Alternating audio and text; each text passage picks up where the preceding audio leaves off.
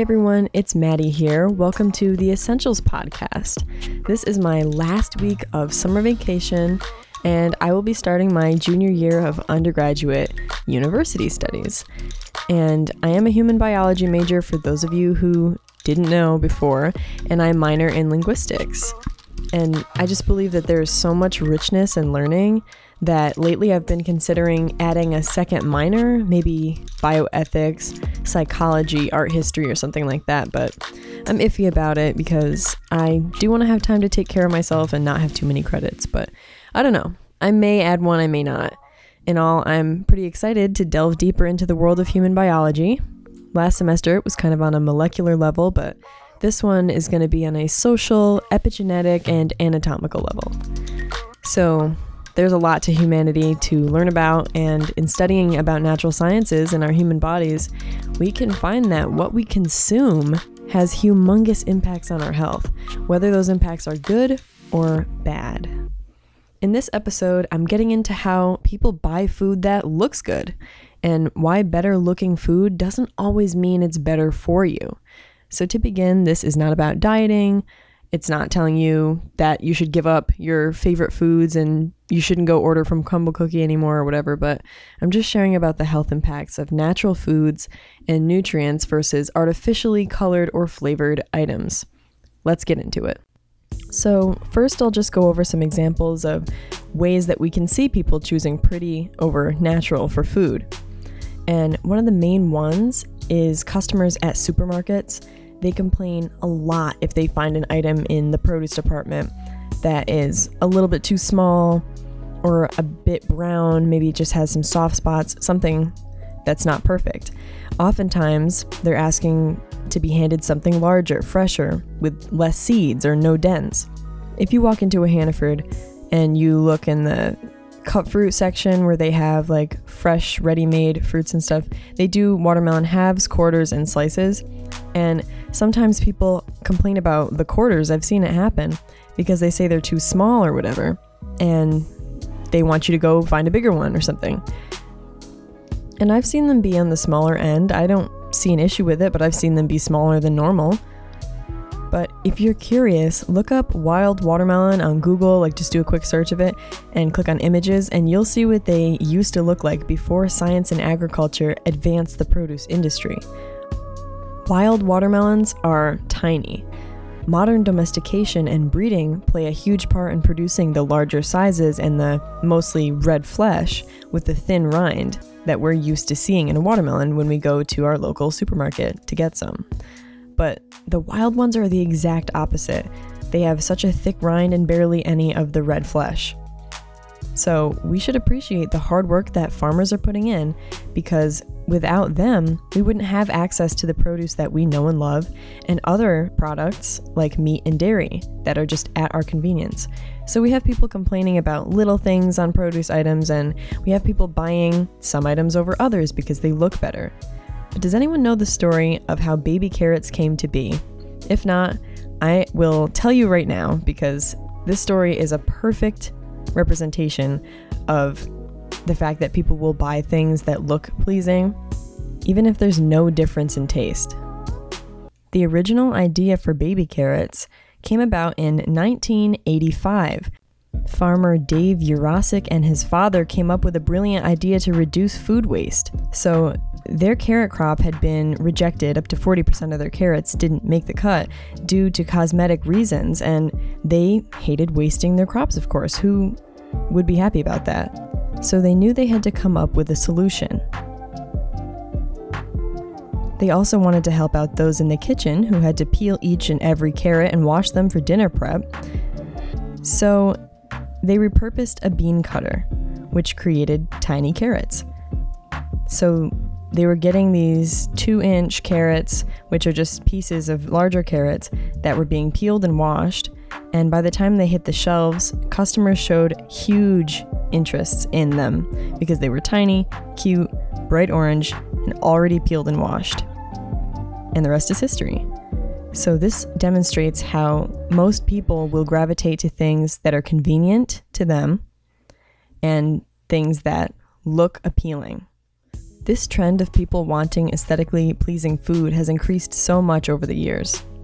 And the trend has actually given way to growing movements which encourage people to start eating ugly food because of the food waste. If we all didn't have a preconceived notion of good being based on flawlessness, we would be able to actually lower the amount of food waste that goes on. Lots of produce products never make it to the store shelves because of their appearance, hence the creation of baby carrots, and they get thrown away, earning the farmers nothing. Another reason that this whole trend is ongoing is because our society has very high cosmetic standards on everything. People judge based on appearance. We know this. This is why plastic surgeries, fast fashion, orthodontics, colorism, artificial additives in food, and countless other things are on the rise. And while it may seem a little bit far-fetched to be comparing colorism, which is prejudice or discrimination against individuals with darker skin tones, typically among people of the same ethnic or racial group, with something else like red dye 40 in food. But really it's not, because all of those things have one factor that is a commonality. They are all due to people's perceptions of appearances. From an article on psychologytoday.com, I quote that in our perception of people and in their perceptions of us, the hidden subliminal mind takes limited data and creates a picture that seems clear and real, but it's actually built largely on unconscious inferences that are made by employing factors such as a person's body language, voice, appearance, some kind of social category, end quote.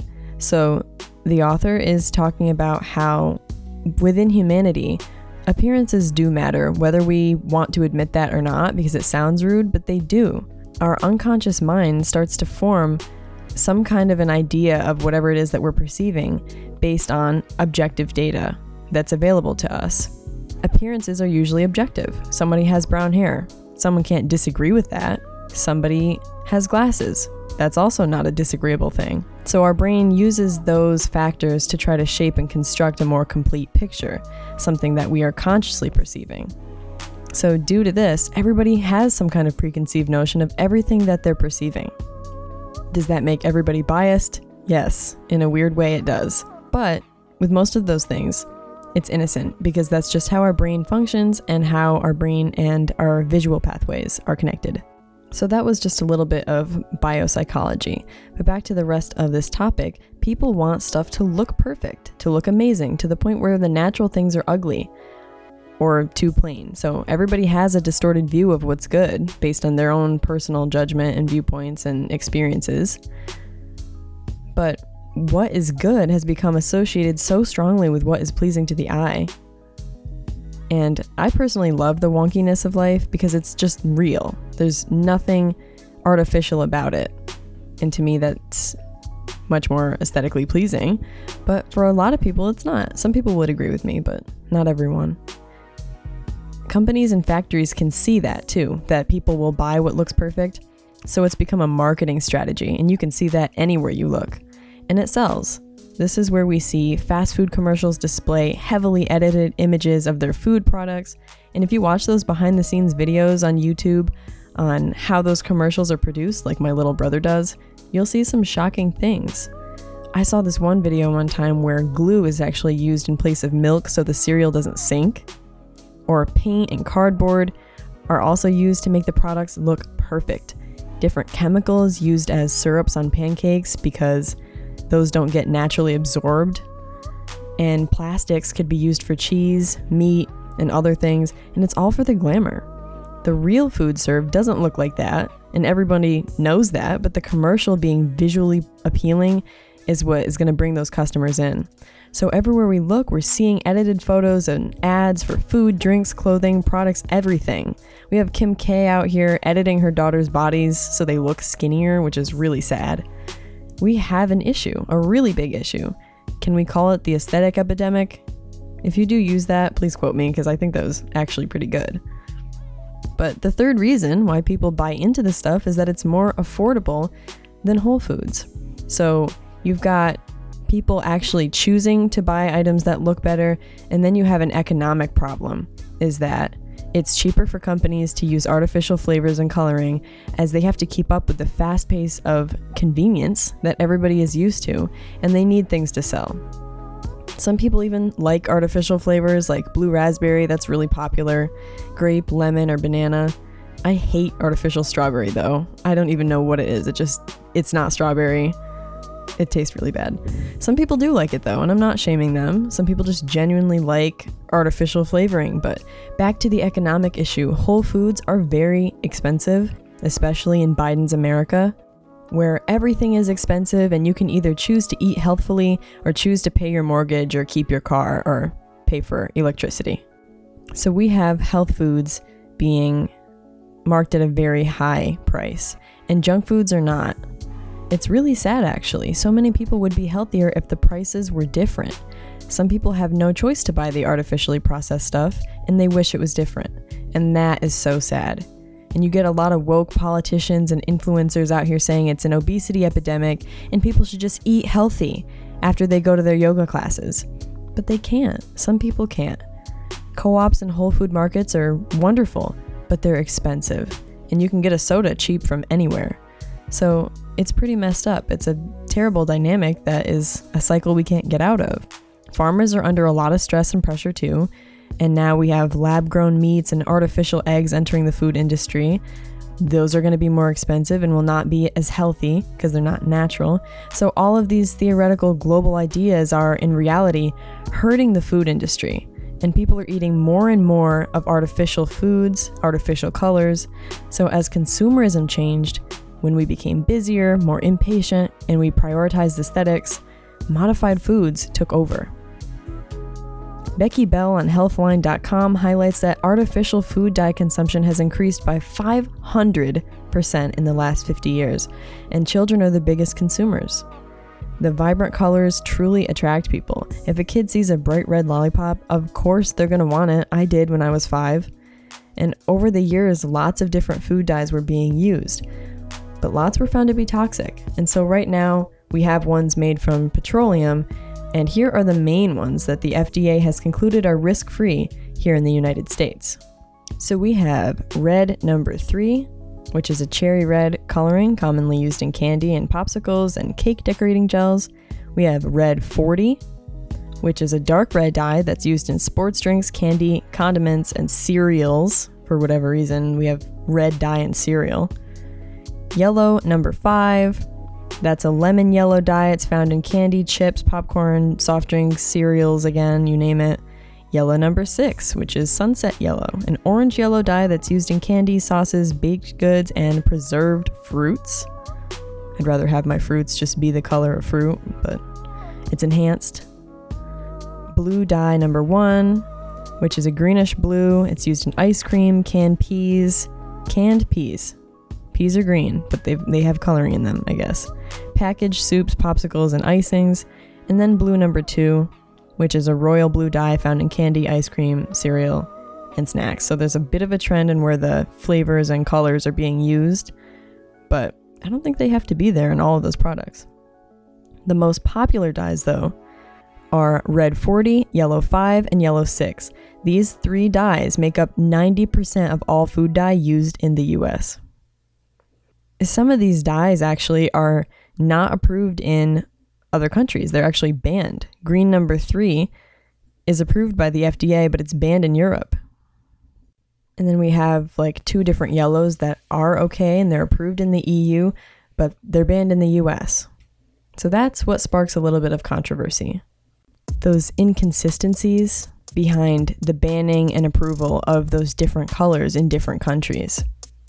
So say here in America, where the majority of all of those colors I just mentioned are used, maybe the FDA is siding with big corporations and the reason they're approved is over money. That would be corruption and not caring about American citizens, but hey, look at how the FDA and Pfizer or Moderna operated under the height of the pandemic. More consumption or vaccination, more money for the companies, benefiting off the people as usual, and there's a health risk involved for everybody who's taking part. Sometimes they've had no choice, and that's really sad for consumers. And then you also have your issues that are caused by artificial flavorings and colors that can leave a negative impact on our health. There are many ongoing discussions about the possible harmful side effects of food additives and colors. And here are some of the health risks that are related to the consumption of these artificial food additives: allergic reactions and food hypersensitivity, worsening of asthmatic symptoms, possible abdominal pain, diarrhea, and vomiting, and possible carcinogenic issues, as well as neurological issues. And they may be carcinogenic products because of the fact that those dyes, the colors that I previously talked about, tend to be poorly absorbed by the bloodstream. And some of them can even bind to albumin, which is a simple form of protein that's soluble in water, and it's found in our human blood serum. So we really don't want artificial coloring binding to that. So there could be a potential issue. And the neurological one, that has been heavily debated. Quite a few studies actually show that those food dyes can cause issues in neurological development, including attention deficit hyperactivity disorder, which is ADHD, in children. And a large amount of those studies have been performed worldwide. But there's no overwhelming evidence that the majority could state that it does directly lead to ADHD. But there have been a lot of studies and evidence that show that children with ADHD already show significant improvement when the amount of food colorant in their diet is restricted.